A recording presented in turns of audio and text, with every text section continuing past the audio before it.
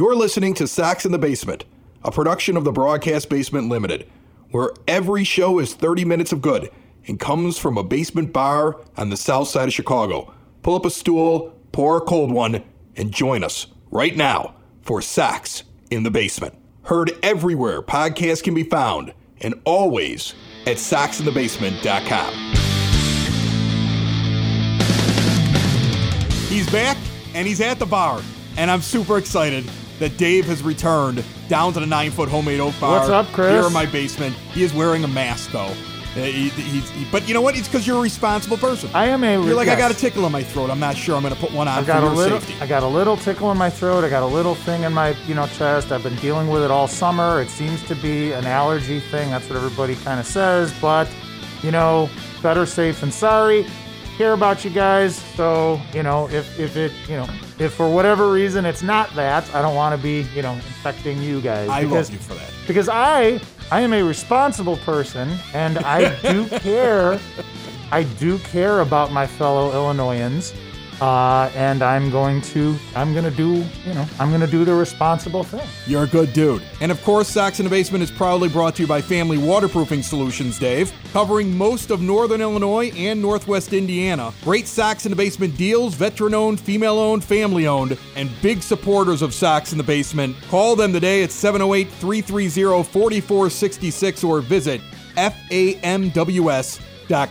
I want to start off the show right now making a statement, because I feel like everybody in the world's making a statement, and I want to qualify any remarks we make on this show today. Andy Mazur's on the show today, new radio voice of the Chicago White Sox. We're going to talk about what's going on with Michael Kopech. I have some opinions on that. We're going to talk about how people in this specter of COVID-19 are reacting to the fact that Major League Baseball is even going to play here coming up in the next week and a half. All of this we're going to talk about, so let me just make this very frank, because I've discussed this with my kids. We sat down, we've had a conversation. What's safe, what isn't safe? Look, there's an awful lot of science out there. There's an awful lot of data. I had a statistics professor in college who said, I can basically use statistics any way I want to prove my argument. You can move numbers however you want to in statistics. True. Okay? The point that I want to make here is that there are some people that are only consuming their news from one source. There are some people that are spending way too much time getting their news off of social media and having knee-jerk reactions to things. When you read something, I would hope that you take out your own little calculator and figure out the numbers. I would hope that you look at the CDC site, the WHO site, and figure things out. I hope that you would do what my friend Dave did right here, understanding the mask is more for my protection than his protection, and he put one on today while he was down here in the basement because he wasn't feeling 100%. And I would hope you would do what I did this past weekend when I was at a party over at your place, an outdoor barbecue, where I told my parents, I won't see you for the next 2 weeks, and we're going to be careful who we're going to be around for the next 2 weeks because we exposed ourselves even though we were in a safer setting being outside. I want you to understand that I see this as a real disease that is more contagious than the flu, that is something that needs to be taken seriously, but also it relies on personal responsibility, and I see it as a disease that really exposes who are the selfish people in this world who don't care about other people and who are the people that care about others. And I care about other people just like you do, and that's why you, my friend, came down here and put a mask on. Correct. And I want people to understand that before I get into what my topic is and here. Please understand, Chris, and whoever else might be listening out there, I am not wearing this mask. Am not, underline the word, not wearing this mask to make a political statement. No. That is not the idea here. Okay? That is not politics should never have been involved in that any is of not this. that is not what anybody, who wears a mask is doing. They're wearing a mask because they are concerned for themselves. They're concerned for their fellow man, their friends and family. So, this is not a me wearing this mask right now is not a political thing. We're going to get into the Michael Kopech thing before the show is over. Yes. We're going to talk to Andy Mazur before that. But before I dive into any of it, this is the point I wanted to make right at the top of this show.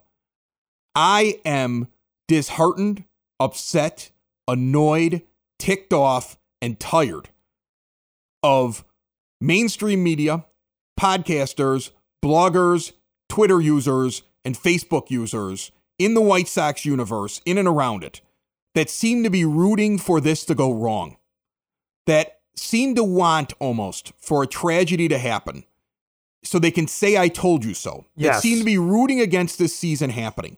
I would like to take this from the perspective of hope. I believe that there is a light at the end of the tunnel. I am not sitting around saying that the world sucks and it's only going to get worse. I want to have a little faith in human beings. I want to have a little faith in the process that Major League Baseball has set up, even though there have been some bumps in the road. I am totally excited to see the smiles on the faces of the ball players out at the ballpark and practicing with each other. And I want to believe that they're going to be responsible adults. And I am sick of people trying to treat it like they're just a bunch of idiot ball players who are too dumb to protect themselves. And we need to be making the decision for them about whether or not they're playing a season. And we're rooting against it happening. I had an actual listener send me a comment. I don't understand why we're playing. Just wait until a ball player dies. And then this will all be shut down and everybody's going to feel stupid. And the way I read it was, that person couldn't wait to send me, you see, I told you so. And I hate that attitude. I hate the constant people who are just regurgitating stats about coronavirus where they see a tweet that follows their mindset and they just retweet the thing and they can't wait to put the stuff out there. I'm sick of the negativity. It's a real thing. I get it. But can we talk baseball and can we enjoy the fact the Sox are back on the field and stop being so damn negative about this entire thing and waiting for it to fail? Because you shouldn't be rooting for this to fail. Because if it fails, it means people got really sick and people died. I'm not rooting for it to fail. I want it to succeed because I want to have hope. And I'm bothered by the negativity, Dave. Right. Now, the reason you're getting, you realize the reason you're getting that is because, and we had mentioned this about 5 minutes ago, and that's why I brought up what I brought up about, I'm not wearing this mask as a political statement. People have planted their flags, Chris. They have planted their flags on their side of the line, whatever line it is you stand on, and they want so desperately to prove that their side was right so that they can say, see, I planted my flag in the right place. I have not seen any of this where people are wanting it to fail. But I've seen a lot of other negativity and doomsday sayers outside of baseball that are basically doing the same thing. And it comes to a point where it's like, look, at what point do we put that aside? I don't think we can. At what point do we say, look, this is a thing, we're all in it together? Well, I think there's a middle of the road that feels that way. I think you and I feel that way. I would imagine the majority of the people listening to the show feel that way. I certainly hope so. But there's no way that we can control the 20% on one end of the spectrum and the 20% on the other end of the spectrum that hate each other so much they can't stop fighting. And they're the ones that drive the conversation these days. Yes. And the problem they're the what is it you call? They are the vocal minority. But the thing is, they're very negative and they hate each other. And they want and their negativity now, it's unsettling those of us that are, I think, very intelligent, middle of the road thinkers that understand there's good and there's bad, there's ups and there's downs, there's things that the president has done wrong and there are a couple things that he might have gotten right, there's things that the Democratic side has done wrong and there's a couple things they might have gotten right, because you know what, how is anybody going to be 100% right or 100% wrong with something we had never seen before in this world? Okay, but right now, me making that statement, 20% of those that are listening to the show are angry right now because I said there's possibility that the president did something right, even though I said he did things wrong. And there are 20% right now that are angry that I said there's a possibility that some Democrats did something wrong, even though I said they did some things right. Yes. There are people who just focused on that because they planted their flag and they're angry. And those are the people that scare me the most in this entire thing. And those are the people that I just hate listening to at this point because I want to have hope. I want to have hope for my kids. I want to have hope for my family. I want to have hope for my friends. The fact you showed up here wearing a mask today gives me hope in humanity, but I knew that about you already. That's why we've been friends for 40 years, what kind of person you are. Well, and I love the fact that the two of us sit around and we had an honest conversation as you walked in the door. He said, you want me to put one on? He goes, no, I'm not worried about you. I'm trying to protect you. You go ahead and you talk because you're not feeling bad. And we're still sitting at a distance on either end of a 9-foot bar right now. Yeah. And we are being as responsible as we possibly can be. And I have faith in humanity because I know enough people that are good human beings. I want to talk to a person that seems like a very good human being from what I've learned about him and who I've heard good things about. I know people in the industry who have told me great things about him. I've never talked to him before, but Andy Masur joins us next right here on Sox in the Basement, the brand new voice of the Chicago White Sox. I got a real treat today on the show. Joining me on the line right now, Andy Masur, the brand new voice, play-by-play guy of the Chicago White Sox, and it's nice to meet you, sir. How are you? Chris, don't call me sir. It's Andy, and I'm happy to be with you. I appreciate it. Listen. You've had one heck of a 2020. I mean, everybody's had a weird 2020, but yours has got to feel like a roller coaster. First off, the unfortunate passing of Ed Farmer, and we've met Ed on this show and spoken with him, and he was a great guy and enjoyed talking with him, a real sincere person. And that's a heartbreaking thing, I think, for any White Sox fan. And you, as a broadcaster, now get this incredible opportunity where they go, Andy, we'd like you to be the new play-by-play guy. That's like my dream job. I mean, I'm going to tell you that right now. I'm never going to be able to accomplish it. I went to broadcast radio, but I always thought that was just the coolest thing in the world to be able to call play-by-play for the White Sox. And you get this amazing thing, and you're probably like, okay, well, we're going to be starting this off. It's going to be a new season, and then a pandemic hits, and then you're not even sure if you're going to get to do it the first year that you're going to be the play-by-play guy, and now you get this shortened season. I mean, describe the ups and downs of this for me, because I would imagine it's been more unique for you than I think most people.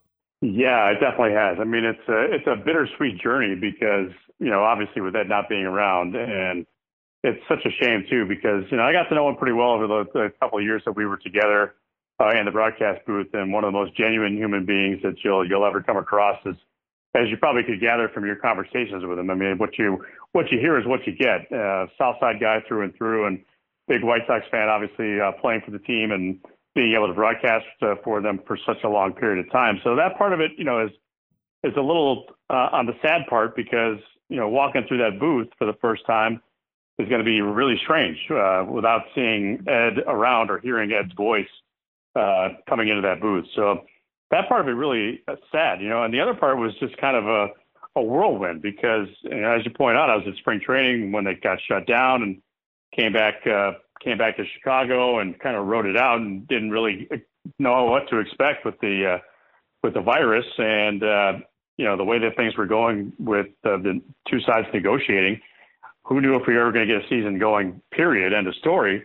And then to find out that we did, and then to get officially named was really a thrill for me, because anytime you can broadcast a baseball club in your hometown, you're winning. As far as I'm concerned, you don't have to move. You know everything around. You have family and you have friends, and plus, the relationship I've developed with the White Sox now over the last couple of years, I cherish. I mean, it's been a great opportunity for me and a great learning experience, and I've met some terrific people, including Darren Jackson, who I can't wait to get going with.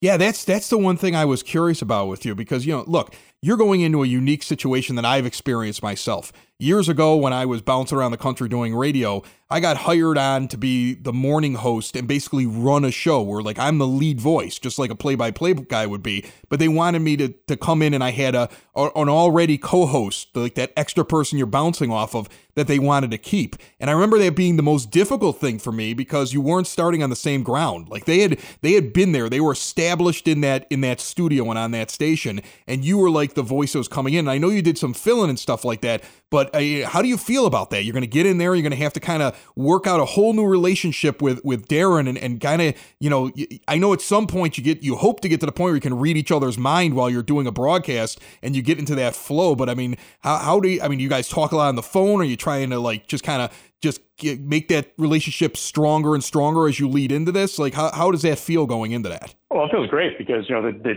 games we did have a chance to work. I mean, we were able to kind of go into it pretty seamlessly. I met him a couple of years ago. So when we first took over the broadcast at WGN, I make it a point always I like to learn about the game. I love the game. I'm a student of the game. And I love talking to the guys that played it. So Darren and I would talk a lot. We would talk on the field. We would talk in the booth. We had some friends in common from his days in San Diego and my days in San Diego. And he was a second-round pick of the Cubs, and then went to the Padres. We know a lot of people in common. So we've had conversations even prior to me doing some fill-in work. So that kind of laid the groundwork for it. And, we'd ask each other questions about, how to handle certain situations, some strategy stuff from my end, talking to him about it. And then he would ask me some interesting questions about, how I deal with players and how I get players to trust me and have that good working relationship with. So, DJ and I had a pretty good working knowledge of each other even before the first time I filled in. So it was kind of easy because he's such a good guy, such an easygoing guy that he was kind of willing to feel things out from my perspective, since I was the guy that was basically leading it, I guess, at that point, for lack of a better word. Even though I realized at that point it was more his broadcast than it was mine, because he was doing it full time and I was only filling in. But he's very respectful. He knows that I work hard and that I've worked hard to get to where I am again. And I think he respects that, and I completely respect his knowledge of the game. And he's a great guy. I mean, I consider him a really good friend, and we've talked several times here during the off season, and both of us can't wait to get going. That's awesome. Now, you're talking the players, and there's something right now going around the team, so I kind of want to ask about it, and it's kind of a weird subject, like the whole Michael Kopech thing, where he decides he wants to opt out in 2020, and it's basically a delicate subject and taboo, because you don't want to criticize. If the guy wants to opt out, it's his personal decision if he doesn't feel comfortable and if he's nervous about the virus. But then you're also kind of getting this insinuation that he was also worried about in the shortened season. There's an article out in The Athletic about the idea that he wasn't sure if it would be in his best interest, coming off of Tommy John, to play this abbreviated season, and if he would be able to ramp up. Do you think there's any way that this blows up a little bit, where some teammate gets annoyed with Michael, or is upset that he's not there when they're there? Or do you think that the team is in unison here right now, supporting this young player? You said it before. It's a personal choice. And, the negotiations that went on between the two sides gave him the right to opt out. So, I mean, it's not a situation where he went out of his way to do it. It was something that was there for him to do if he wanted to. And he chose to exercise that right. Now, listen, he's paying a price for it, because he was not considered a high-risk individual. So those that are not considered high-risk individuals don't get paid, and they don't accrue service time. So that's one more year, basically, that the White Sox have his rights. And 1 year later for him to go to free agency now, because he's not accruing the time. So, at the end of the day, you kind of have to look at it this way. You have to kind of say, everybody is dealing with this in a different way. And if he's that fearful of the thing, you have to take him at his word, and you have to believe him, because there's no way that I could ever tell you that I know what Michael Kopech is going through, or that I know what David Price is going through, or that I know what Ian Desmond's going through. Guys that have already opted out, like him and Mike Leake, too. I mean, there are some guys that are doing it for health reasons, because they are a high-risk person, or they have someone in their immediate family, or they just had kids, or whatever, that they're trying to make sure that they're taking care of their own, which is what you're supposed to do. I mean, they play baseball as a vocation, yeah, but they come home to their family, and they have to really worry about that as well. So it's hard for me to sit here and tell you that, I know that he could play if he wanted to, or that he's wrong about being worried about not being able to ramp up in time with a shortened season. Look, I mean, it's his choice at the end of the day. Now, though, the organization has to look at it from a standpoint of, okay, well, who's going to fill that role?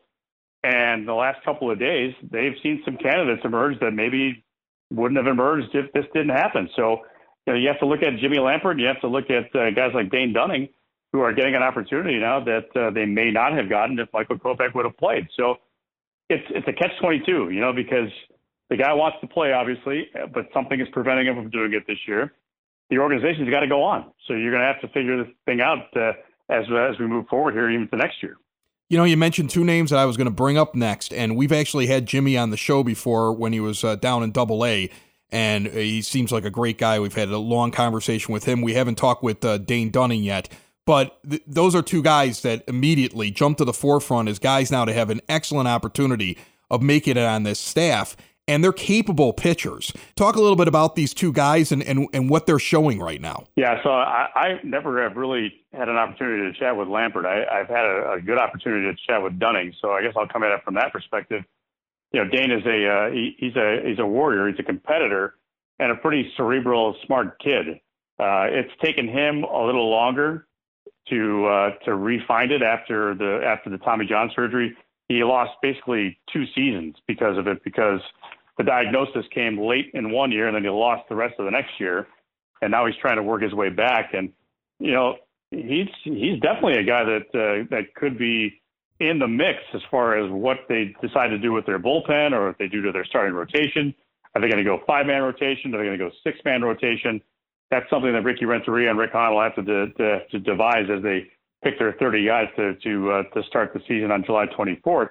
Sunday, he pitched in the inter-squad game and 3 scoreless innings. So you can't ask for more. And he was facing the team that featured many of the guys that are presumed to be in the White Sox starting lineup once things get going for real. So that's a good showing for him. And the day before that, Lambert did the same thing. I mean, he was mowing guys down, and he's about a year outside of his Tommy John surgery. So, you get that 12 to 18 month thing where they talk about some guys heal quicker, some guys take a little longer. So that's kind of you look in the dictionary and their pictures are there. The 12-month is Lampard, the 18-month is and longer is Dunning. But there's some great arms in this organization still that a lot of people don't talk too much about. Jonathan Stever is another guy that's in the minors that is an Indiana kid that went to Indiana University that could be counted on as well. And the other thing, and I don't know if I'm stealing any of your thunder here, but with the season starting in July like it is, there are guys that are healthy now that wouldn't have been healthy in April. And one of them gave up the home run to Luis Robert the other day, and that's Carlos Rodon, who looked pretty good as well. So he gave up the one where Robert fell over, right? Well, yeah, you hear the story. Robert was fooled on the pitch and swung so hard that he made contact, and then his back foot gave out at him, and he hit the deck. And he was kind of watching the ball go out of the ballpark from the dirt. And I know Rodon was impressed. I mean, he was really impressed with the kid. But Rodon is another one of those guys who said if he didn't have bad luck, he didn't have no luck at all with the injuries. So hopefully he's back and shaking through all that and can make a contribution, because it looks like he could be one of those guys. Rodon had the best reaction to it too. He tossed his glove like, "What? Come on! How did he hit that thing out?" It was beautiful. Yes, it was. Andy, I want to say thank you so much for coming on the show. I got hooked up from a mutual friend that wanted to plug Kevin Clancy, who's some big time high school basketball coach. Probably would have won a state championship if it wouldn't have been for the pandemic for Notre Dame High School. And I'm sure is sitting there on pins and needles, hoping that he gets to play a season this year because he's got a pretty good team. Yeah, I like the fact that you made him wait till the very end also to give him the plug. So he actually had to listen to me talk, and you talk, from the very beginning of this interview to the very end. Clance, I congratulate him. He did a nice job with his team this year too, and I felt kind of bad because they had a chance, I thought, to make some noise in the state tournament. I've known Kevin for a while. Called some games of his at Loyola, and he was one of those guys that would rather pass than shoot. But hey, you need those guys on your team, don't you? You do. You need that guy. You need a Kevin Clancy on your team somewhere. Andy Masur, so nice of you to stop by. If you need somebody to stand in the background while you guys are in the booth and make crowd noises, you just let me know, because it's going to feel really empty in there while you guys are playing those games. Or here's my suggestion: just put MLB The Show 20 on, take off the announcers, and just play it through the loudspeaker. It just sounds like crowd noise the entire time. Worked great for me. So if you need crowd noise, I'm your guy. All right. Well, we'll keep your number in the phone here and the speed dial, and if we need you, we'll call you. Thanks a lot, Andy. We'll talk soon. All right, Chris. Take care. Are you or someone you know looking to learn how to play a musical instrument this year? Then you should be checking out Westgate Music School, 6527 West 127th Street in Palos Heights. Private music lessons for all instruments, including guitar, piano, drums, voice, bass guitar, violin, banjo, ukulele, and more. Are you a vocalist? Are you ready to play a musical instrument and looking to join a group? Westgate Music School offers group classes for rock band, a cappella vocal, and barbershop quartet. Students of all ages and ability levels will have the opportunity to perform 3 times a year in a student concert. Gift certificates for Westgate are also available. More information, call 708-586-7002 or go to westgatemusicschool.com. So we heard from Andy Masur. We asked him a bunch of questions. And one of the things that I brought up, Dave, with him, as you heard, is I brought up the delicate situation of talking about Michael Kopech. I'm really baffled and bewildered by this Kopech situation. I am right now. too. It's a really strange. It's a strange decision. Yeah. And I want to get into why I think it's a strange decision by him.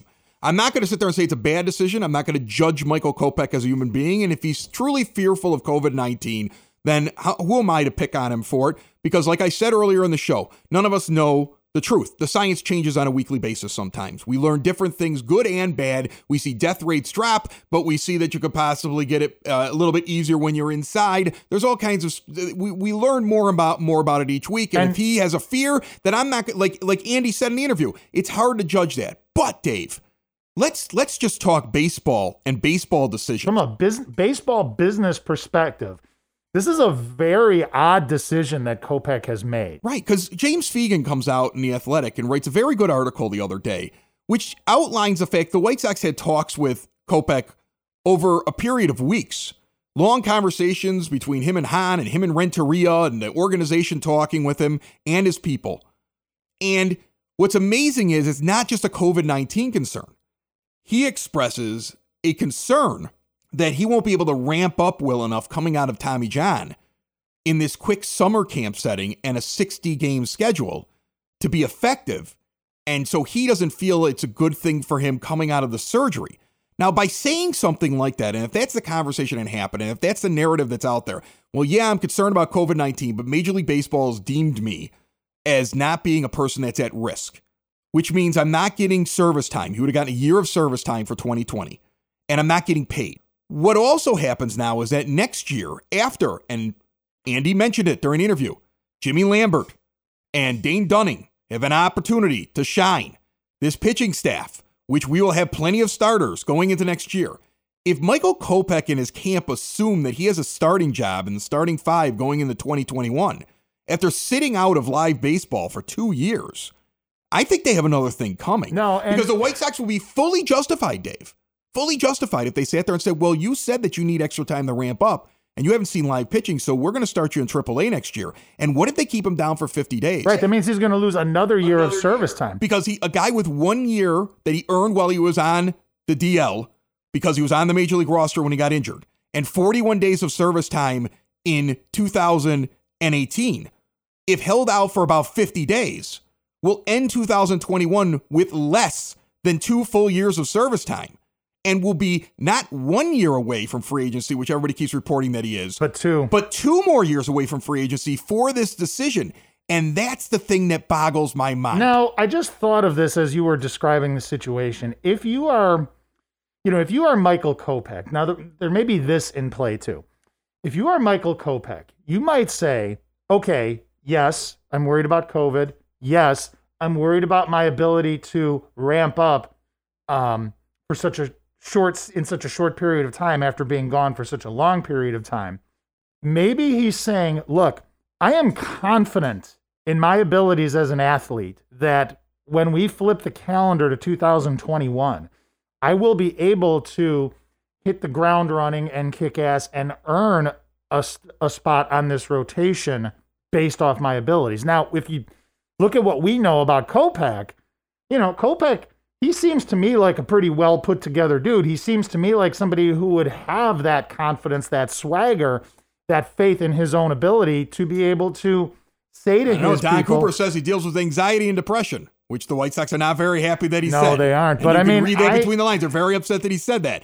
Okay, and I don't want to judge the kid, but I mean, you're saying he's got swagger, and I've seen him before. I've seen him face to face. I met him once. He seems like he's a really confident kid. I used to call him Nuke LaLoosh, right? Because of that. So I mean, maybe that's what his thought is. I mean, I don't know. We don't know what he's thinking. I'm just speculating, but that could play into it. Do you besmirch the White Sox though as a fan? Do you even think it holds water if somebody complains about them holding him back for 50 days to start 2021? Because I almost expect it now. If they get the production that they expect they're going to get out of a Carlos Rodon, because he looks good right now, okay, and he comes out in his final year in his contract year, he's got a rotation spot. Lucas Giolito's got a rotation spot. Dallas Keuchel still has a rotation spot.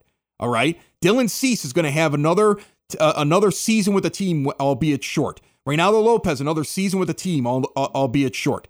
Okay, you have guys in Jimmy Lambert You have guys in Dane Dunning that are going to have an opportunity. Trust me. Look, prospects are prospects. How many times do we talk about this on this show? Prospects are prospects. There's no guarantee if a guy's going to work out no matter where he's at. He's still going to be officially a prospect. He's still going to be officially a prospect because of the amount of innings that he's actually pitched. That's correct. Most people are going to rank him as a prospect in 2021. These other guys have an opportunity. I don't care where you were drafted at and who you were traded for. If those guys are performing, and the White Sox are able to sit there and say, well, look, we've got an awful lot of good guys, and Michael has indicated before publicly, and his camp has indicated that he needs a lot of time to ramp up coming out of this, and he hasn't thrown a pitch in live games against people in games that matter in 2 years. He's starting in AAA. How does you're going to get people who are going to say, oh, that's unfair that they did it to the kid. There might even be the narrative spun. He did it for his own personal health, but his own camp has said now that it wasn't just about COVID. So it's going to be a very interesting thing to see if anybody tries to say, oh, the Sox are wrong for holding him down. I almost fully expect them to hold him down now. Listen, I have taken a lot of heat on this show for being very negative about things that the White Sox do and how they conduct their business. And we've said it before. This summer, I applaud the White Sox for how they're handling these things. I applauded the White Sox in the offseason for doing what they needed to do to get the players in here to win, okay? And I applaud them in the way that they're conducting their business now, in all ways. When it comes to players testing positive for COVID, when it comes to the way that they're handling the Kopech situation, the way that they're handling the COVID situation, the COVID-19 situation in general. I mean, I have to say, I applaud the job that they've done. I think they've done a very, very good job and have carried themselves very, very well. I know it kind of bothers me because I always felt like one of the best parts of the show is that we used to pick on them. And now I have nothing to pick on right now.